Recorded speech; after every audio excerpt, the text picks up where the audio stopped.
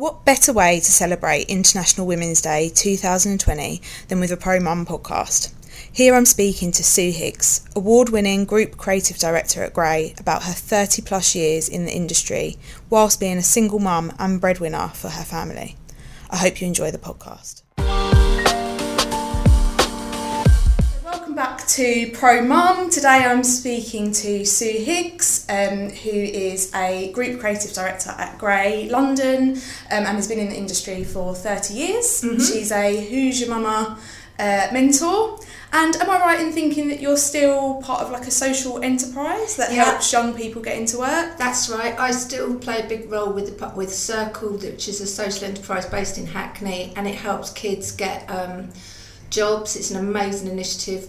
I work with this woman called Turley, who is just a tour de force, and she runs this amazing retail shop which helps kids get experience, but I mentor some of the kids and I've sort of helped do quite a lot of her social media and all that kind of stuff. It's an incredible project, so it's quite a nice outpouring. Yeah, no, that's amazing. Yeah, that you it's get a to really do that good, as well. Yeah, it feels really nice to give back, especially, sometimes you feel like you've given it all away. It's quite nice to give back to kids, and they really appreciate it. Yeah. Amongst all of that, though, obviously you're a mum as well, so you're spinning lots of plates. Yeah, I always say I've got two full-time jobs. I've got the full-time job, the day job, which is sometimes actually easier, wrangling the advertising world, and then I've got three kids. Two of my girls are at uni now, though, so that I've still just got one at home, but they never really leave home. I mean, now with phones constantly, there's always an Amazon basket to check out, and could you just pay this, and could you just do that? So I'm PA to my eldest two children still, because there's always something. Or yesterday I got, my daughter found a funny little rash on her thumb, so she just texts me a picture and says, "What's this?" So I'm a doctor as well. So in the middle of a meeting, you're getting a picture of this funny little looking thumb with a couple of spots on it, saying, "What's that?" And I'm like, "Oh my word, here we go." So they never leave you. It's keeping it interesting, keeping it busy, yeah, keeping it. It's normally, "Can I have some money, please?" That's normally the bank of mum. So tell me a bit about, just for like the listeners, in terms of your career, like when did you start out? So I started out in the late 80s, that's how old I am, in analogue days. So I didn't actually ever know I wanted to be in advertising. It wasn't something that I kind of really thought, but I always knew I never wanted to wear a uniform. I could never wear tights and a uniform, which was the careers for women, bizarrely in those days. It was like nurses and teachers and all this. I was like, I can't do any of that. And it was a total fluke. I knew I was creative, but I'm terrible at art. I can't draw for toffee, I'm rubbish. So I did my A-levels, and then I was due to go and do a degree, but I took a year out because I owed my dad too much money for my Ford Capri, my first car, amazing car. And so I did this job, and then I realised that I was so underqualified and I didn't want to learn to write an essay again. So just by fluke, I called a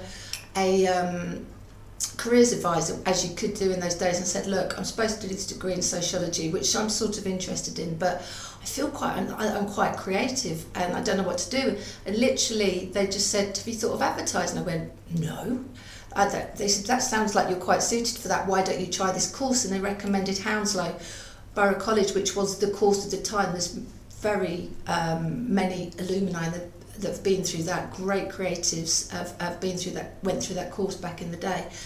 So I sort of taught myself onto that course. Sorry to whoever this was, they bumped someone off the course because I taught my way onto it. And that's amazing. Yeah, which was amazing. So it was a bit of a kind of rude accident, happy accident, but that's, I think, what creativity is a happy accident. So I got onto this course and did 2 years there, and which was incredible. When the people, I still know people there, and they've still got great jobs in the industry, so it was a really, really special time, and we learnt loads and made really good lasting friendships, and everyone's gone on to do really good things. And then I got my first job at Low Howard Spink in 1989, maybe 1990, so a long time ago. And I always tell this story, it's quite funny. So back in the day, people were probably not remember this, but you had to write your scripts in pencil. You had to write everything out because wow. you didn't even have typewriters in those days, and there were secretaries who typed them up for you. And I was the first woman hired in about 3 or 4 years. So, and they didn't like me. I was this young girl who was quite feisty. And they were like, they had to type my scripts up for me because that's what you did. So they'd take them off me and they'd like puff and they'd puff and they'd blow and they'd type them out and then throw them back on my desk, and you'd be like, oh, I'm really sorry, there's just a little bit of kind of a mistake here, I need to change this, and they'd tot at me and puff at me, do it all and I'd again, have to do it again. They hated it. And then bizarrely, after about 6 months, one of them said to me, we've decided you're all right, and they let me in. But it was like a real like little mafia to kind of break into. Were the women almost worse than the men in terms of the way that they treated you? 100%. So the secretaries were kind of like, you're a threat, I don't like you. And this is, I mean, it sounds like it is like a bygone era, but there weren't many women around, and the women there were, I was a threat to most women. I can honestly say that, in fact, a lot of men were nicer to me than the women. Yeah. In a lot of ways. The TV department were always my sanctuary because there was a lot of the producers generally were women and they were all lovely. So I've always had a real soft spot for the TV department because they were always very nurturing and very kind and very encouraging. And when you got to work with a lot of fabulous women producers, it was like home. And I've always had I think they're the angels anyway. I love TV producers. I think they're like the nurses of the industry that just get on and they create magic. So yeah, and don't really get any recognition for it, do they? Like in credits big and shout stuff. to those amazing producers that make the magic, and I think they're nurses, and I always sort of think that they're so overlooked sort of thing and undervalued, but they're incredible. But I suppose because there weren't any other women in the department particularly, it was natural to sort of gravitate to the producers who were always really kind and always like, oh, do you want a cup of tea? And you always had the snacks. I had the snacks, always had the snacks, and they always like, come on, we'll go and do this kind of, we'll go into this session, we'll have a bit of lunch, and they were always really kind. So I guess I've always had a real soft spot for. And I still, again, you do collect a lot of people along the way, and the people you meet who stand out, you still know. I mean, there's a lot of people you don't want to meet, but there's a lot of people that are very special, so yeah. And then, so I was there for 7 years, and then I went on to Embassy Saatchi, which was quite interesting. I got pregnant with my first daughter there, and I was the first person to have a baby there, so that was interesting times. There was no policy. I had to literally kick my maternity deal out of somebody. It was very stressful. Yeah. And because my partner at the time, I was the breadwinner, and so I had to make the money work. So that was quite stressful, and there was a real culture of presenteeism, which I think still exists to some extent, but I was marked down and I didn't get a bonus or anything because I was seen as not being there, even though I was working different hours because I was a woman. They literally eye-rolled at me, and it's like, well, you're no use. I believe even the words, they like totally wrote me off because I was pregnant, which was nice. Crazy. How many other women were there in the department at that time out of interest? None. Although a big shout out for the woman who was incredible, Tiger Savage, came into the department and she fought my corner for me. She's the most incredible woman, and she literally saw what was going on and she was like, is this happening? And she was incredible. But there wasn't really any women who were having babies at all. Yeah. So the world started. Then I went on to Ogilvy, and I think that was slightly different because they were a bigger agency and they have more policies in place. I mean, and so I had 2 babies at Ogilvy, but even so, it's kind of quite a tough environment because a lot of your peers are men, and I sort of said, men who lead, they don't have to go through the same thing as women somehow, which seems really unfair. So whilst they can be there all the hours God sent because they've got a wife at home who's dealing with all the stuff that women are dealing with on a daily basis, like. In every meeting, in my head, I'm going, yes, I'm here, but oh God, have I done that? Have I done this? Have I packed the bag? Have I sorted this? Have we got enough of this? Have we got enough of that? So you sort of run in 2 jobs at the same time. Yeah. So do you know what the easiest way I found? I mean, this is just me. Was I didn't really tell people that I didn't. On my 3rd child, I didn't tell anyone until I was 5 months pregnant, because it was easier to not tell anybody and just get on with it. I mean, a lot of people didn't even know I had children. They were like, "Oh, this is your third child?" I'm like, "Yeah," because it's just because I didn't want the eye rolls, I didn't want the tutting, and I was good at my job, but the way that the industry was set up, you would get marked down for it. That's so sad that you felt like you had to do that. It was survival, though. I think I've learned that you have to do what you have to do to survive, and that's why now it's so amazing that people can celebrate women having children. I mean, I still don't think it's a walk in the park for women, no. But at least you can talk about it. I mean, there weren't then many women in the industry, and there aren't still enough. But I still think it's skewed, you know, that all the sort of duty of care is on women to leave earlier and do all these things. I think men should also be encouraged. Why don't they? I mean, more and more I think are doing it, but it should be more encouraged. Go and do the bedtimes, the bath times, because if there's one thing I know is it goes quick, and meetings will always be there, the bullshit will always be there, but the bath times and the books and the sort of the school plays won't always be there. So, you know, you have to make the choices, and there's a sacrifice, because, like I said, I don't think, in my opinion, you can have it all. I don't even know what it all is, but you have to make the choices, and you have to own your choices, and I chose to be there for my children, and I know, for me, it came at a price, because people perceive people differently because of this active presenteeism, and when you're there and when you're not there, and just the conscious bias to women who've got babies. And then I became a single mother when I had a 7-year-old, a 5-year-old and a 3-year-old, and I was the breadwinner, and I was holding down the job 5 days a week. Poor woman, that's me. But you make it work. When you have to do what you have to do, you make it work. And you know, if you have your support net, it's really important to have your support network around you to make that work. Yeah. In terms of that support network, kind of like, who has that been? Is there anyone that's been really championing you as a single mum, like within? It sounds like probably not in the industry. Not so much in later dates, yes, because the conversation was not there when my children were young. The conversation really wasn't there.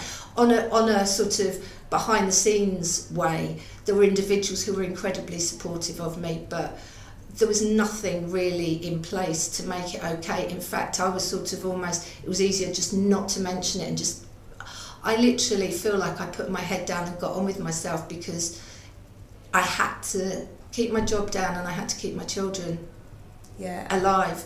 And if I went down, they went with me. So I just smiled and I waved. And I probably didn't, I mean, I'm sitting at a place where I'm almost out the woods as much as you ever can be with children, because they don't go away. Yeah. But, you know, like, they're sort of fully functioning, independent human beings. Like I said, my 2 girls are at uni, so it's a different set of problems. I mean, all the way along the lines, you have a different set of issues that you're dealing with, from, you know, whether they're toddlers or they're at school age or at GCSE. You know, it's all just a different set. I wouldn't say any of it's easier.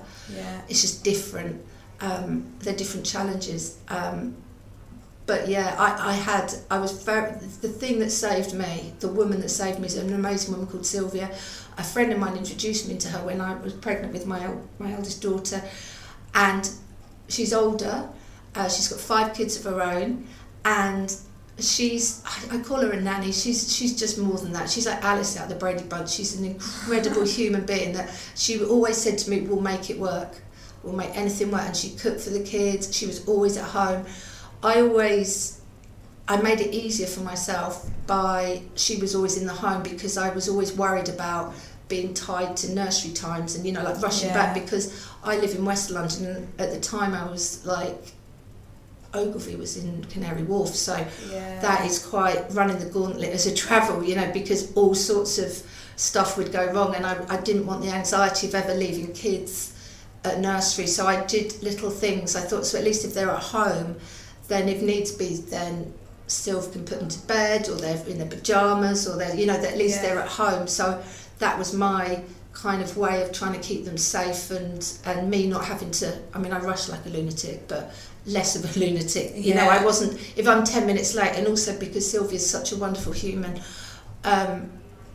nothing was a problem, and that made it my life so much easier. I mean, she literally is the wind beneath my wings, that woman, and she's still here with us. She's the godmother to my eldest daughter, and you know, she still looks on my 15-year-old boy, who's sort of a 15-year-old boy. And so it was, I really couldn't have done it without her. She was my support network. I think you need to find someone or something that you can trust into, because otherwise it's another layer of the anxiety of thinking, oh my, you know, I'm stuck. Yeah. So was she like a friend at the time, or was she a nanny, or was she like... she was. So I had a friend called David, and he lived in this flat in Notting Hill, and he said, oh, there's this wonderful lady next door called Sylv. She said she looks after, she's like a childminder, and he said, if I ever have a child, I'd ask Sylv. So I thought, oh, I'm pregnant, I'll ask Sylv. So she sort of looked, she's like a childminder, but she's more than that. She's sort of like, she always called my kids the kids she never had. She was like their mum. She like cared. Yeah. So she is like a nanny, but I mean, my children got so spoiled because she's an amazing cook as well. So they got really nice, you know, food that she would cook for them, and she cared for them. They, you know, she's almost like a member of the family. Yeah. And nice. Yeah, so that for me was how I made it work for me, because there was a constant for the kids, because their father wasn't a constant. Their father was quite an abusive man and didn't show up and didn't pay. And so we became a little family unit, and Sylv was our sort of like support network, really. Yeah. That's amazing. She sounds like an amazing person. She's incredible. I mean, I know I'm lucky not everyone has a Sylv, but if you find a Sylv, hold on for your dear life, because she is, she's an angel as well. She's a real angel. Yeah. So how did you, I guess, make that work as well, like financially, I guess, because like you say, if you were always the breadwinner anyway. Yeah, I mean, we didn't go on fancy holidays. Yeah. It's so interesting, because I think if you think about it as a plan, you would freak yourself out. I think you just literally do what you have to do in that moment, and you make that work. Yeah. Because it all changes. I think having kids is a whole set of things that change. It's never constant. So, you know, whilst they're really small, they need someone in the house, and then they go to school, so they need someone after school.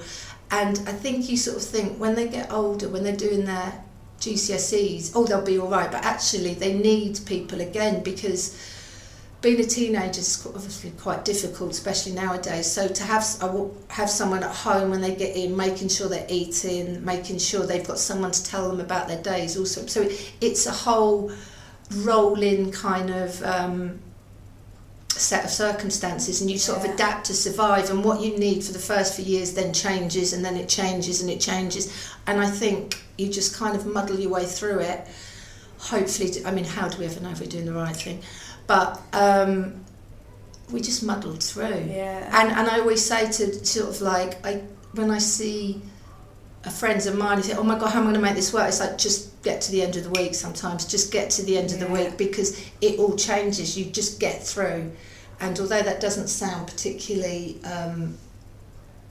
much of a plan, I've actually started to get quite sceptical of plans, because I think they can skew what reality is. I think you just have to do what you have to do to get by, or what you feel at that time. Exactly, and what is right at that time, and then it changes. It all changes, because life is like that. You know, you can never really predict what's going to happen, and so you have to adapt to survive, I think, because it's never the same thing all the time. It's so weird though, isn't it? Because as humans, we just like always want to know exactly what's happening next, and we're like, this is the grand plan, and then I get a house, and then I get this, and then there'll always be something that swoops in and changes it. Again, I think that's another thing. You just have to be open to everything. In a weird way, I quite like change. I don't know why I find it exciting, change, but I think it's because it's a bit like creativity. It's another problem to solve. It's like, how will I work this out?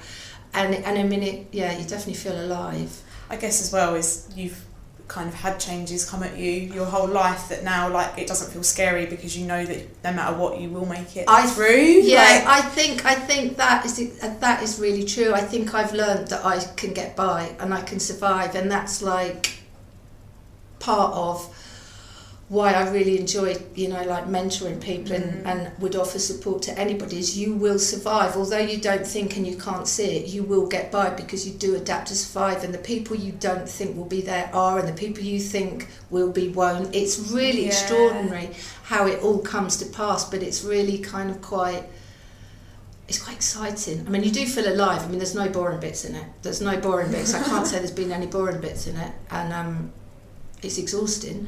But you survive. You definitely do survive. You adapt to survive. And I think you have to sometimes... I think women, generally speaking, I might be wrong, aren't very good at ego. Men are quite good at ego. And I think I definitely haven't had an ego. I've had my head down, just going, right, okay, I just need to keep everything quiet, and I won't take risks, and I'll smile and I'll wave. But actually, I think I've learned, if you just cultivate a tiny little bit of ego, just to push some back, so you can develop a boundary to tell people how far you're prepared to go. And I think that's really, really important. I've cultivated it in my latter days, again with experience, which is, this is where my boundaries are, this is what I'm prepared to do, this is what I'm not, this is what I will do, this is what I won't. And I think it's good for self-preservation.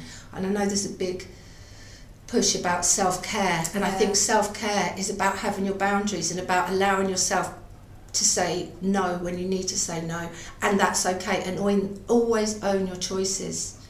Own your choices, and that's fine, because you need to do what you need to do to get by. And at the end, I mean, I can't say this, but at the end of the day, if they then don't agree with those boundaries and it doesn't work, and you move on to someone else. And Well, I always used to say, I know it's weird, I used to say, look, let me do what I do. If I fuck it up, come and have a chat to me, but if not, just let me be. And I think that's probably my tiny bit of ego, because I think you have to have that tiny bit of confidence that you know that you're worthy, you know that you can do what you can do.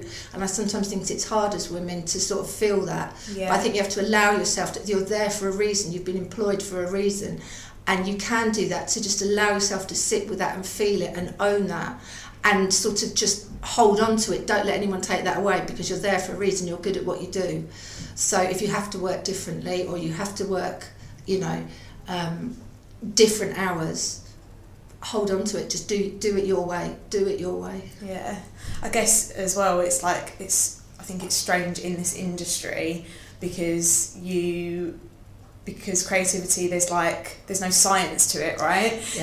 That kind of having that confidence, you go like, well, I will get to that idea, because I need to get to it, and I always do. But there's always that moment of unknown, isn't there? I know, I think that's part of the thrill, though. I think that's what keeps creatives coming back for more. We're weirdos, but, we quite like that real, oh my goodness, can we do it? And that ultimate kind of.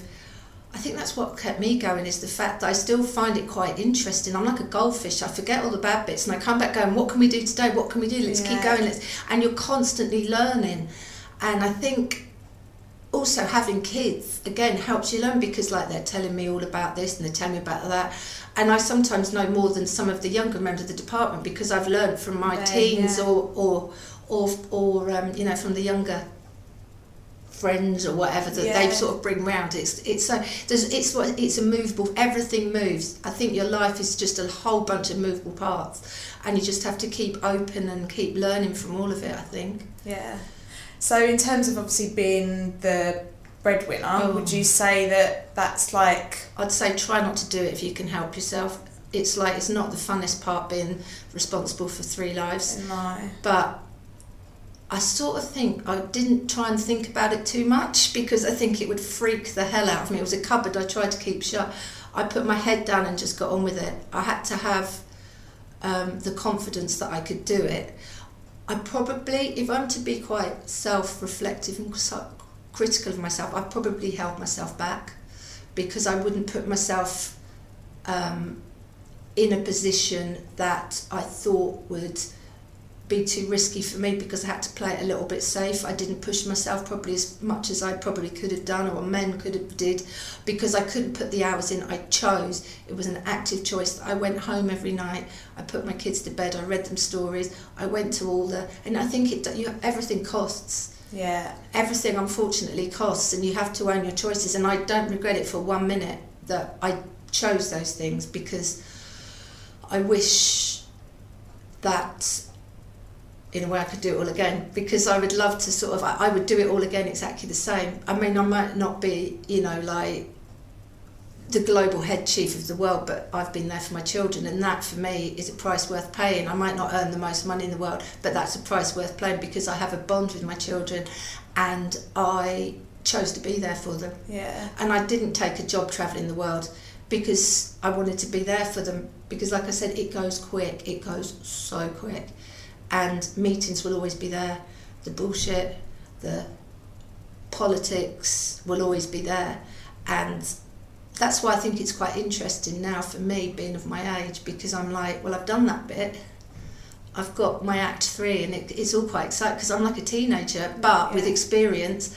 and a little bit more, well, I'll say a bit more money behind me, not really, but you know, but you kind of like, what could I do now? Because this is the exciting bit, because I've sort of, when I say I've done the motherhood, I haven't, because this, I get a text a day, Mum, what's this rash on my hand? Mum, could you check my Amazon basket out? But there's a lot more space for me as a creative, because I'm not tied to getting back for bath times or bedtimes or that kind of stuff, which I, like I say, I do not regret, for they are worth every single promotion or pay rise in the world times 10.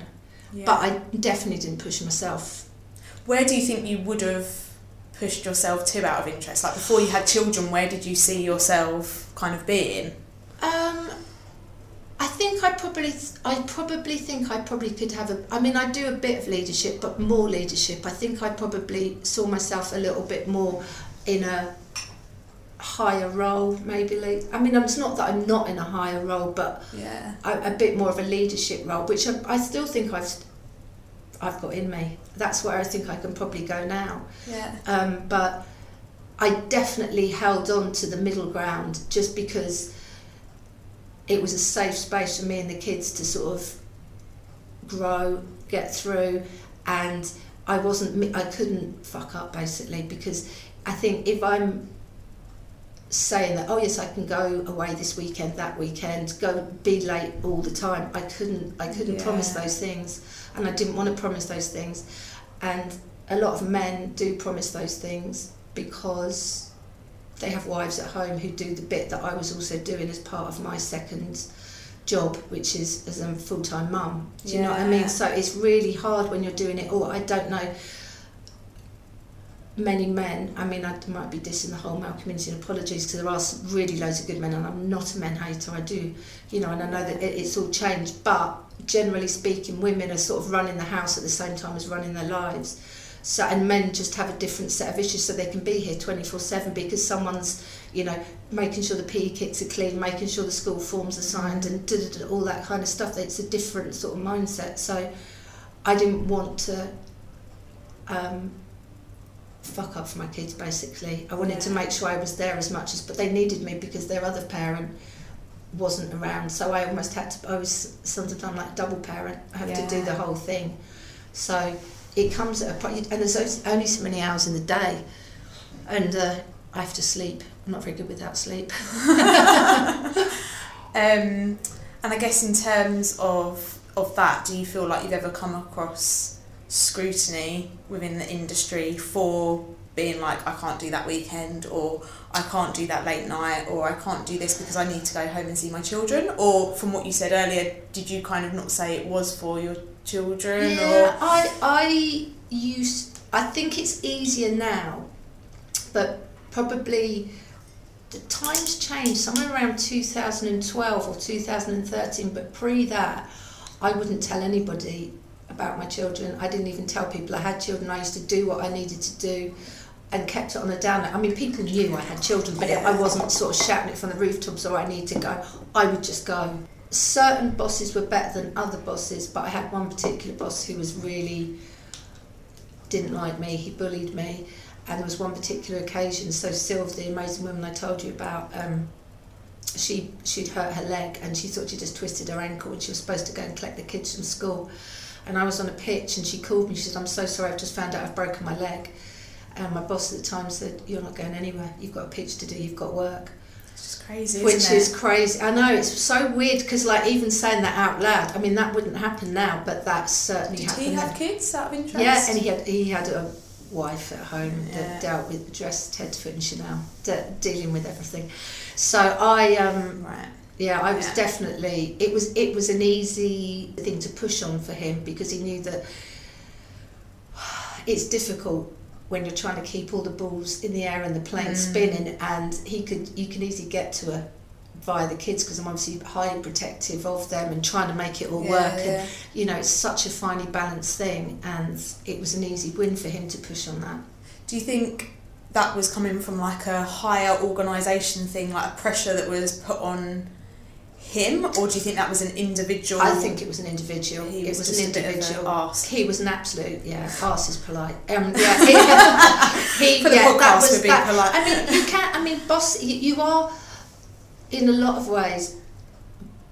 Who is leading is really important, and I believe you need to lead by example, because like I said, there's a lot of men who can be, the presenteeism is still alive and kicking, and I think that it's important as a leader to go home sometimes, or to actively say, I need to go and do my kids' bath tomorrow, and my kids have got. And I think that is happening more. That is happening more, but it's very much up to the individual to lead by that example, because I don't think it doesn't make you a better creative being here 24/7, and also I don't think it's a good example to lead, because whether you've got kids or not, you can have a life. And you're better for it. You should be able to go and see films or friends, or just stay home, whatever you need to do. Do what the actual general public do, that you're advertising to. Exactly. Rather than you're stuck in four white walls of an office. I know. And the glorification of, hey, well done, you worked late all night. It's like, of course we need to do that occasionally, but it shouldn't be glorified into... Unexpected. Yeah, unexpected, exactly, because it all costs, And I mean, they make quite a lot of people, it's a big thing about mental health, which is 100% correct. But then you have to make sure your staff and who's working are getting enough rest, because being at work is all 24/7 is not good for your mental health, because you're never relief or anything from it. So you can chuck as many yoga classes at it as you like, but actually you need to make sure your people are being looked after, and they're getting the right amount of breaks, and they're being supported and all that. Yeah. Well, I think a lot of the time it's one of our key things in the industry is time management, isn't it? It's like a lot of the time when you're working a weekend or late or whatever, it's actually because something's gone wrong along the time management line. Exactly. Or someone said yes when they should have said no. Exactly. Or that they're just understaffed, and everyone's just, because people have left and they haven't been replaced, because... obviously industry's not having its most beautiful time, and there's still amazing things happening, but as is a lot of businesses, it's not the same place I started, and so there's less people that seem to be doing more. So it's just also, again, I think it's all about boundaries. It's about what you're prepared to do, because whether you've got kids or not, you need to have a life. So where your boundaries are, and people won't always do it for you, so you have to just make sure you do it yourself. Just to protect yourself, and just to make sure that you're sort of happy and healthy in body and mind. Yeah. That's why I say you have to do it in spite of other people sometimes.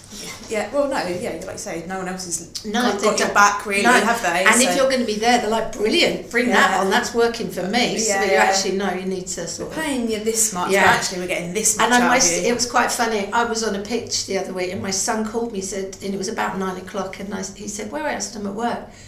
He said, you getting overtime? I said, no. He said, well, come home then. And I was like, yeah. He said, oh, you getting a bonus? No. Well, what are you doing there then? And as funny as it is, he sort of got, sometimes you think, we can be here 24/7 and still not get the job done. You have to sort of, put some form of boundaries in there, because otherwise, give them an inch, and all that. Yeah, I always remember when I first come into the industry, my parents would always, oh, you're on a shoot, you get a bonus for a shoot, right? And I was like, no.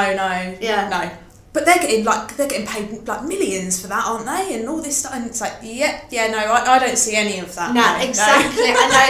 And mine, whenever you work the weekend, well, you'll be getting time and a half. Nope. No. Nothing going on there. Doesn't quite work like that. I mean, if we're lucky, they'll get us a bit of lunch. Yeah. You might get an M&S sandwich, but that's it. Yeah. Yeah.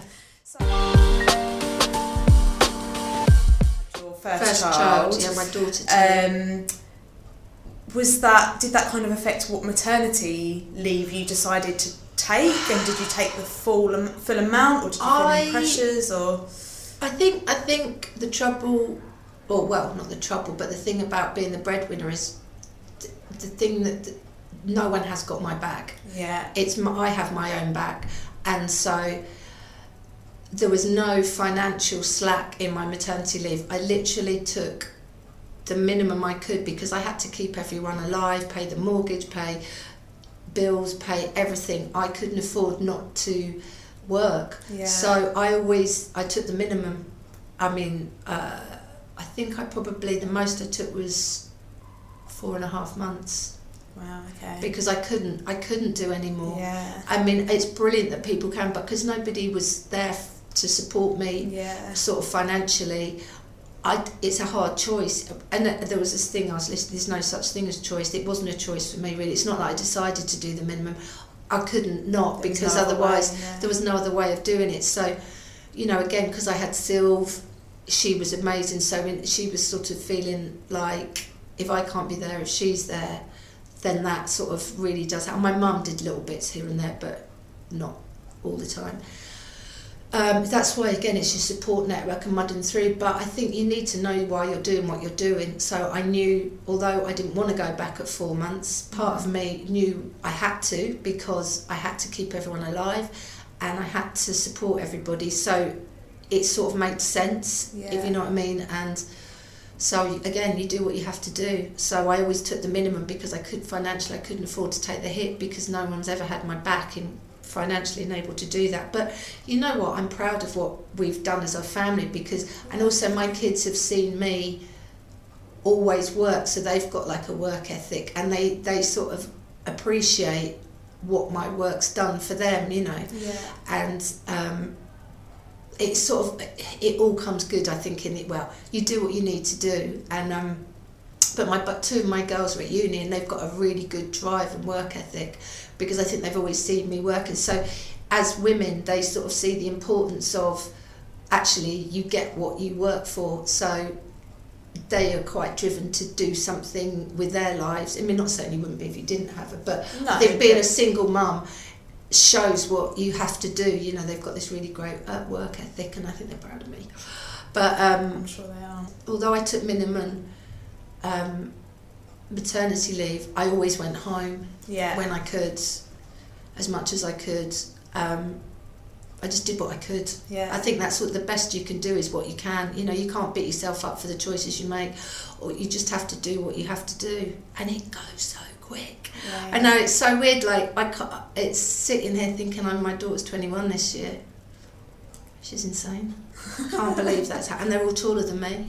So yeah, it's good though, because I know now maternity leave, I think, you know, you're still dependent on what company you work for, but at least it's a bit more giving than I think it was in my day. There was nothing really at M&C. Ogilvy was a bit more, had a policy in place, and there was a lot more, but you can only take what you can afford to take. It depends on your circumstances, I think. I didn't get a bonus that year because I was pregnant.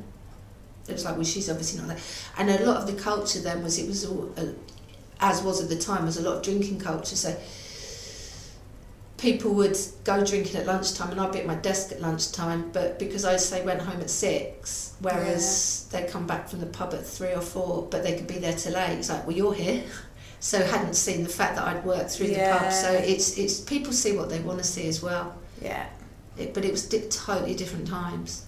And did you really feel that scrutiny at Massively, that time? Hugely. I was definitely marked down. I was definitely, well, you're not going to be... I wish I could remember the exact word, but the words uttered like, well, you're no use then, and are you? It's like, well, you're gone, your brain's gone.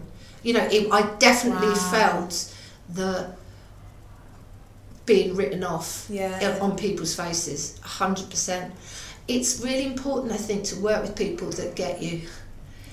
And I have been lucky, like I work on my own now, but I've worked with some partners who got me, and they've made it easier because they get me. But then it's also difficult because when they're men, they again can work when you can't, which is great. Yeah. But then it also shines a light on the fact you can't. You know what I mean? Yeah. So there's always this sort of underlying feeling of, oh God, I can't quite do it all, but I have to do what I have to do. So it's sort of, it's a tightrope. Yeah. Tiger really stuck up for me.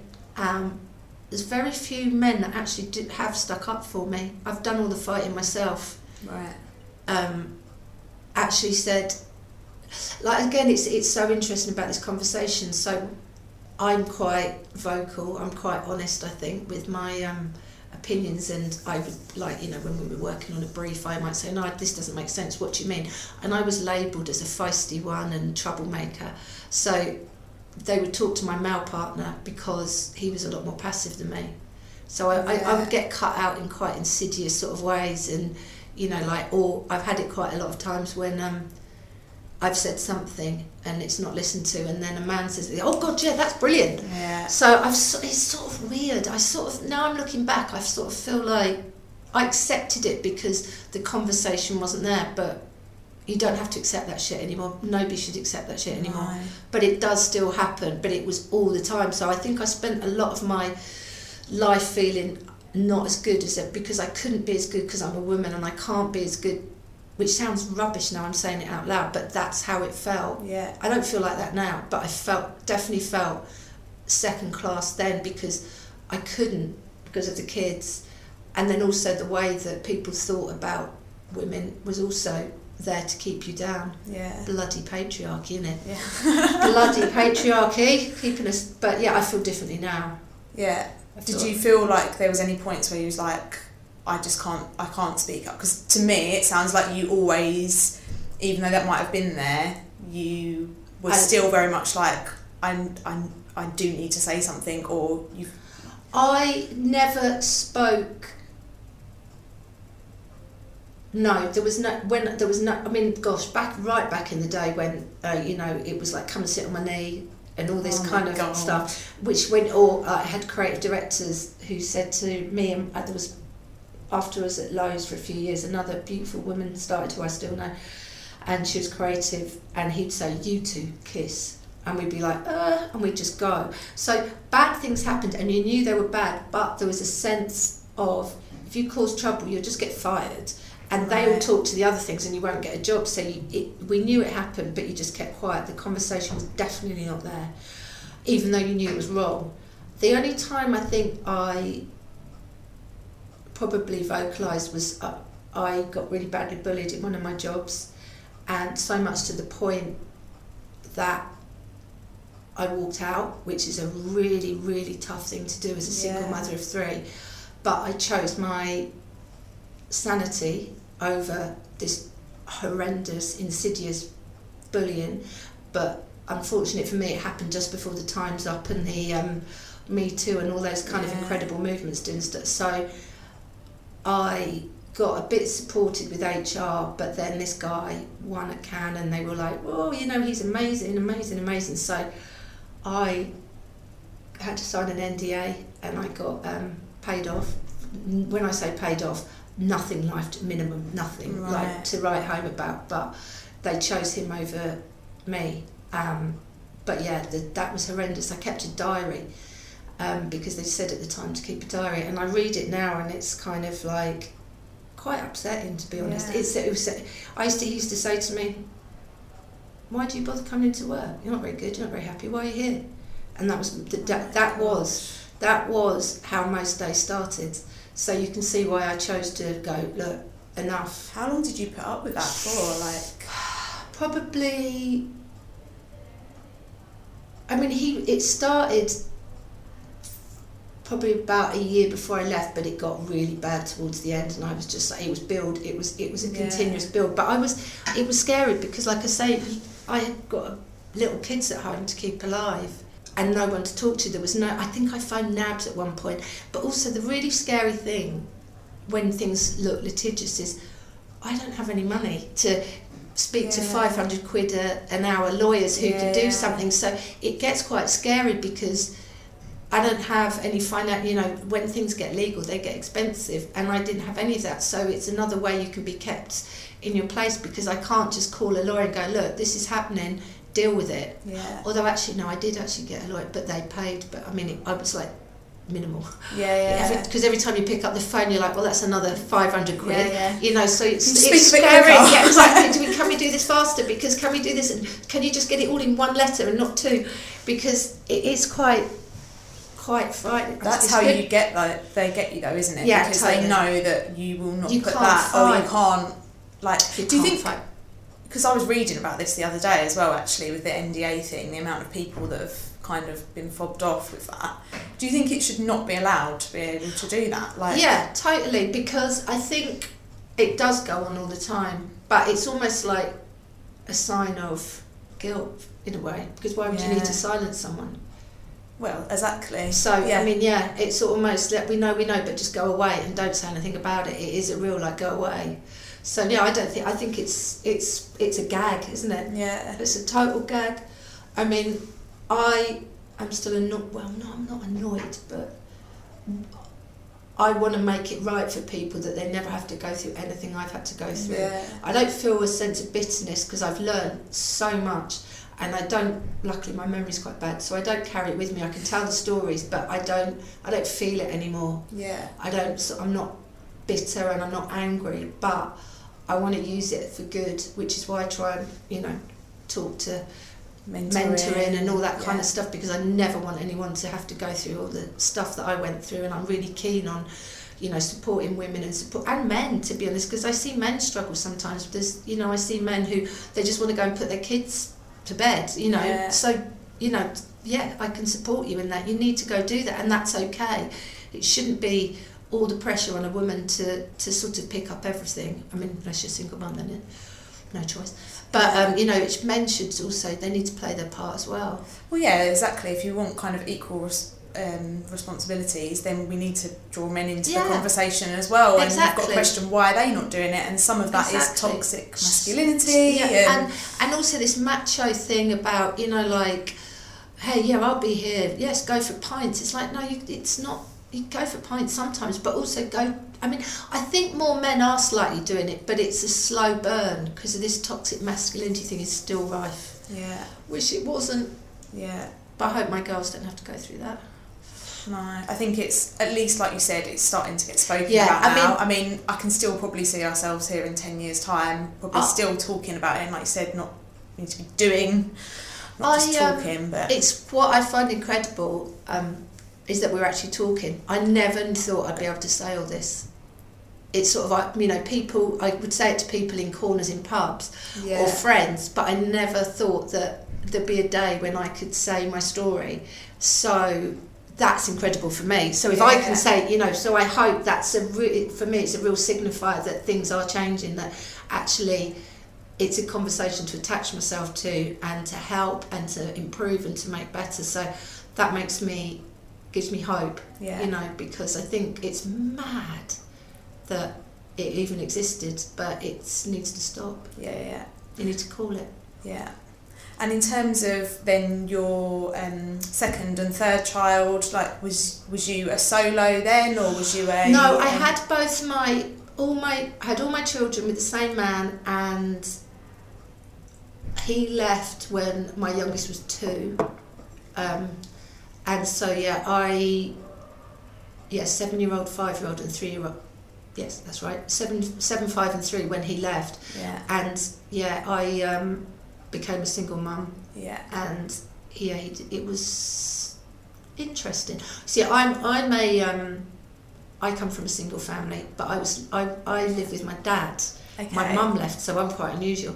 So I have already, and I don't know if this has helped me or not, but I'm quite an independent soul anyway, so I also know that you can survive with one parent, so I'm sure that's helped me. Yeah. And because I was like my mum left when I was 6, so I think that I have been quite independent all my life, because my dad, who just passed, which is awful, but God love him, but he made us quite strong and quite independent. So it's quite interesting, because I was brought up with my dad and my brother, so I've had quite a lot of male influence, and all I'm not, but in quite an emotional male influence, because they're not toxic, they're obviously men, but they're not kind of like manly macho man type of people. So we're quite independent, so I think some of that has helped me because I've seen my dad survive, and I've seen how you can make it work with one parent, and this independence. I was never really mollycoddled or, you know, like wrapped in cotton wool. I've had my eyes open all my life, so I think part of that I've got from my dad. I have quite a big fighting spirit and quite a survival spirit, and I sort of think I know everything's going to be all right in some shape or form. Yeah. So I think that's probably seen me in good stead over the years. Good resilience. Really good resilience, yeah, I do think so. And I think you have to know what matters and what doesn't matter, because a lot of it doesn't matter. Is it going to be around in 5 years? Possibly. If not, it doesn't matter. Yeah. You have to let it all go. You know, just have to choose what's important, make your choice. It is all about owning your choices, I think. Yeah. And did you have like a creative partner at that time, career-wise? Yeah, I had, both times I was pregnant with my second and third. They were different, but I did have creative partners then. Yeah. Who were always really supportive, supportive. Yeah, I mean, I loved working with, you know, I think it's great when you work in a team, and I never massively made a big deal about it, because people just didn't, because you would get quite snooty looks from above. But, you know, again, the TV department, my favourite was like, oh, you know, pregnant, how exciting. I got a lot of my love from the telly department. But there wasn't many women around. Yeah. There just really wasn't women there or they were maybe younger, or maybe they were not in that sort of stage of life yet, you know. Yeah. But it can be done. It can be done. You just need to hold your sort of like confidence. It can be done. You can do anything if you put your mind to it. You just need to sort of get your right support network, own your own choices, and get someone that has your back. Yeah. And what do you think companies can be doing to like help parents, so both men and women? Do you know what I mean? Like, what do you think is missing from organisations? I think sometimes companies say things, but they don't action things. I think sometimes the action is more powerful than the words. So I think you have to lead by example. You have to lead the way. So I think, you know, if you're going to say we support parents, then everyone on every level has to support parents. Yeah. So I think sometimes actions, you know, actually act out what you say you're doing. So don't say, yeah, we're into flexible working, and then everyone's here all night. Yeah. You know what I mean? Because it's quite discombobulating. It's like, but you said that, but you're doing that. I think you have to follow through with it. Yeah, exactly. Live your mantras and live your what you're saying you want other people to do. And if you're saying it's okay for parents to go home at, or, you know, should do bath times or whatever it may be, then make sure everyone across the board does that. Yeah. You know, don't just kind of like look down on people and go, well, you can go when I'm staying, because it still creates a kind of gap between management, and I think everyone should just sort of like live what they say their policies are. Yeah. Do you think it's like people are just scared, like management are scared that people will, like, if you give them too much and don't put make example of certain people or say certain things, that people will take, you know, almost use it as an excuse? Or like, what do you think is the big fear around? I think presenteeism is a problem. People only think that you'll work if your bum's on a seat. Yeah. And I think that's really old school hangover, that, you know, being seen. I mean, half the time people reading papers, or, you know, now people are on Facebook, but they're there, so people go, they must be working. They're at their laptop typing laptop to their friend. Exactly, and on some kind of like chat thing. But I think it's having the courage and the confidence to know you can do your work. And I don't care where anybody does their work, whether they do it on the train, the bus, in their bed. So as long as you're delivering, that's fine. But I think it's trying to break this presenteeism. As long as you're turning up with the work when you're supposed to, the rest for me is whatever. Doesn't matter. Doesn't matter. No. You could have literally come up with it that morning, but as long as it's... Exactly. Or you might have done it, you know, Sunday morning sitting in bed, because you just had a little... Because who knows when it's a happy accident. Exactly. It's when creativity strikes, you know. What did they say? It catches you when you're doing nothing, creativity. You know, you might just be like... Sometimes I'm, you know, watching my son play football on a Saturday, which is hell, but you suddenly think of something. And I won't have sat on my seat at work, because actually these open plan offices are the worst place to be creative in the whole wide world, because everyone's just got earphones and it's like some weird call centre. So it's really difficult to actually think when it's so open. So creativity can strike at any point. So it's just breaking that idea that you have to be sat at a desk to be working. Yeah. I think. I mean, some companies are more than others, but because sometimes management panics when they see an empty room. Yeah. So they go, no one's working, but actually just they are, but they're just not doing it here. Yeah. You know, so I think the other thing is culture, isn't it? They're scared that there's not going to be any culture, and that actually, you know, if you're working in a department with someone, it might be that you're like passing ships in the night and you don't build this momentum and stuff. Culture's a funny one, I think, because it's almost like if you have to talk about culture, you haven't got culture. Yeah. You know, it's either there or it's not. Exactly. Isn't it? Yeah. People. You know, I've always worked at agencies which have great culture, and we never really think about what that is, because you're just there enjoying yourself. Do you know what I mean? The numbers gone right. We have now got culture. God, I worked somewhere once where they had a head of culture, and you think, God, that's like having a head of funny. So that's like, oh my Lord. You know, we have a problem if you've got a head of culture, because it should be inbred innate in the way that you behave as an organisation, rather than forced upon you. Like, you know, exactly. Yeah. Have you ever felt like quitting the industry because of the way that you've been treated, or? Yeah, I have. And what's kind of stopped you? Not getting the right lottery win. Not getting 6 balls that have been able to do it. What stopped me? Because there's something quite seductive about the industry. It's what I know and it is what I love. And the right people, when you get the right people to create with, it's magic. And there's no other job like it. And it's quite seductive. And like I said, I think I've got a bit of a bad memory, so I can forget the bad bits and I can come back for more.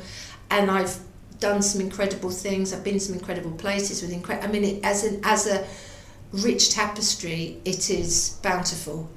And I think that's what and no 2 days are the same. Like I said at the start, I never wanted to work in an office. I never wanted it to be boring. I get bored quite easily, so no 2 days are the same. You know, one minute you might be shooting in South Africa, the next day you're sort of like filming somewhere else, or you're writing a script with a famous person. I mean, gosh, we were in LA once shooting with Ruby Wax, and she said, oh, Zsa Zsa Gabor's in town, can we write her in the script? So we wrote Zsa Zsa Gabor into a script. And what kind of job lets you do that? I mean, that's the bits that you hope for. I mean, that was a long time ago, but that's the excitement, because there's still adventures to be had, I think, and that's what stops you. It's not boring. If you had to give 3 bits of advice to parents, what would your kind of top 3? I think I've probably touched on them, but I think own your choices, stick by them, know your boundaries, and know that everything's going to be all right. Oh, and also sometimes when you're not feeling it, get a walk-in tune. Whatever piece of music puts you in a space where everything's going to be all right, put it in your ears, walk through the door listening to your favourite tune, and everything will be all right. Have your walk-in music. It really saved me a few times when I'm thinking I'm too tired, I can't do this. Popped a little bit of music in my ears, back in the room. That's such a great bit of advice. And in terms of if it was specifically for a single parent, is there anything single parents, tell people what you need as much as waiting for them to tell you what they can do.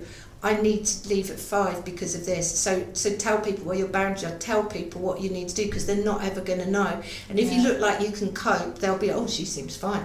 But just be honest and open with what you need to make it work for you. And then in your life, get your network sorted. Get people who've got your back. So don't just because you're on your own, you're not on your own. If you know what I mean, just know that you've got these little things, and be prepared for it not to be planned. Be prepared to be chaos, and that's absolutely fine, because one day it swims and one day it sinks, and that's fine, because the next day it will swim again. You just have to sort of go with it, and it will be all right. But just go with it, stay open, and you know, if you have to go home, you have to go home. The world will still turn, everything will still be all right, and it will change again the next day. Thank you so much for speaking to me. I really appreciate you kind of opening up about everything that's happened in your life, the good, the bad and the ugly. Thank you. And also, I'd like to say, if anybody ever wants any advice or wants to chat or is unsure, please, I'm at Grey, I'm sue.higgs@grey.com. If anybody wants to chat or I can support in any way and show there is a light at the end of the tunnel, please, I'd love to help. Thank you. I'm sure listeners will really appreciate that. Thank you.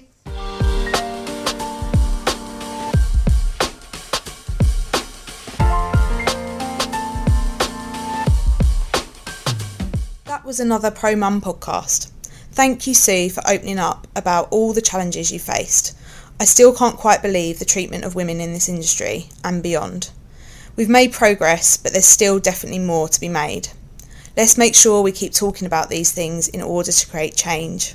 If you would like to speak up on Pro Mum or know someone who would, get in touch at promum.net. The music on this podcast is called Good Morning and credit goes to the composer Audio Binger.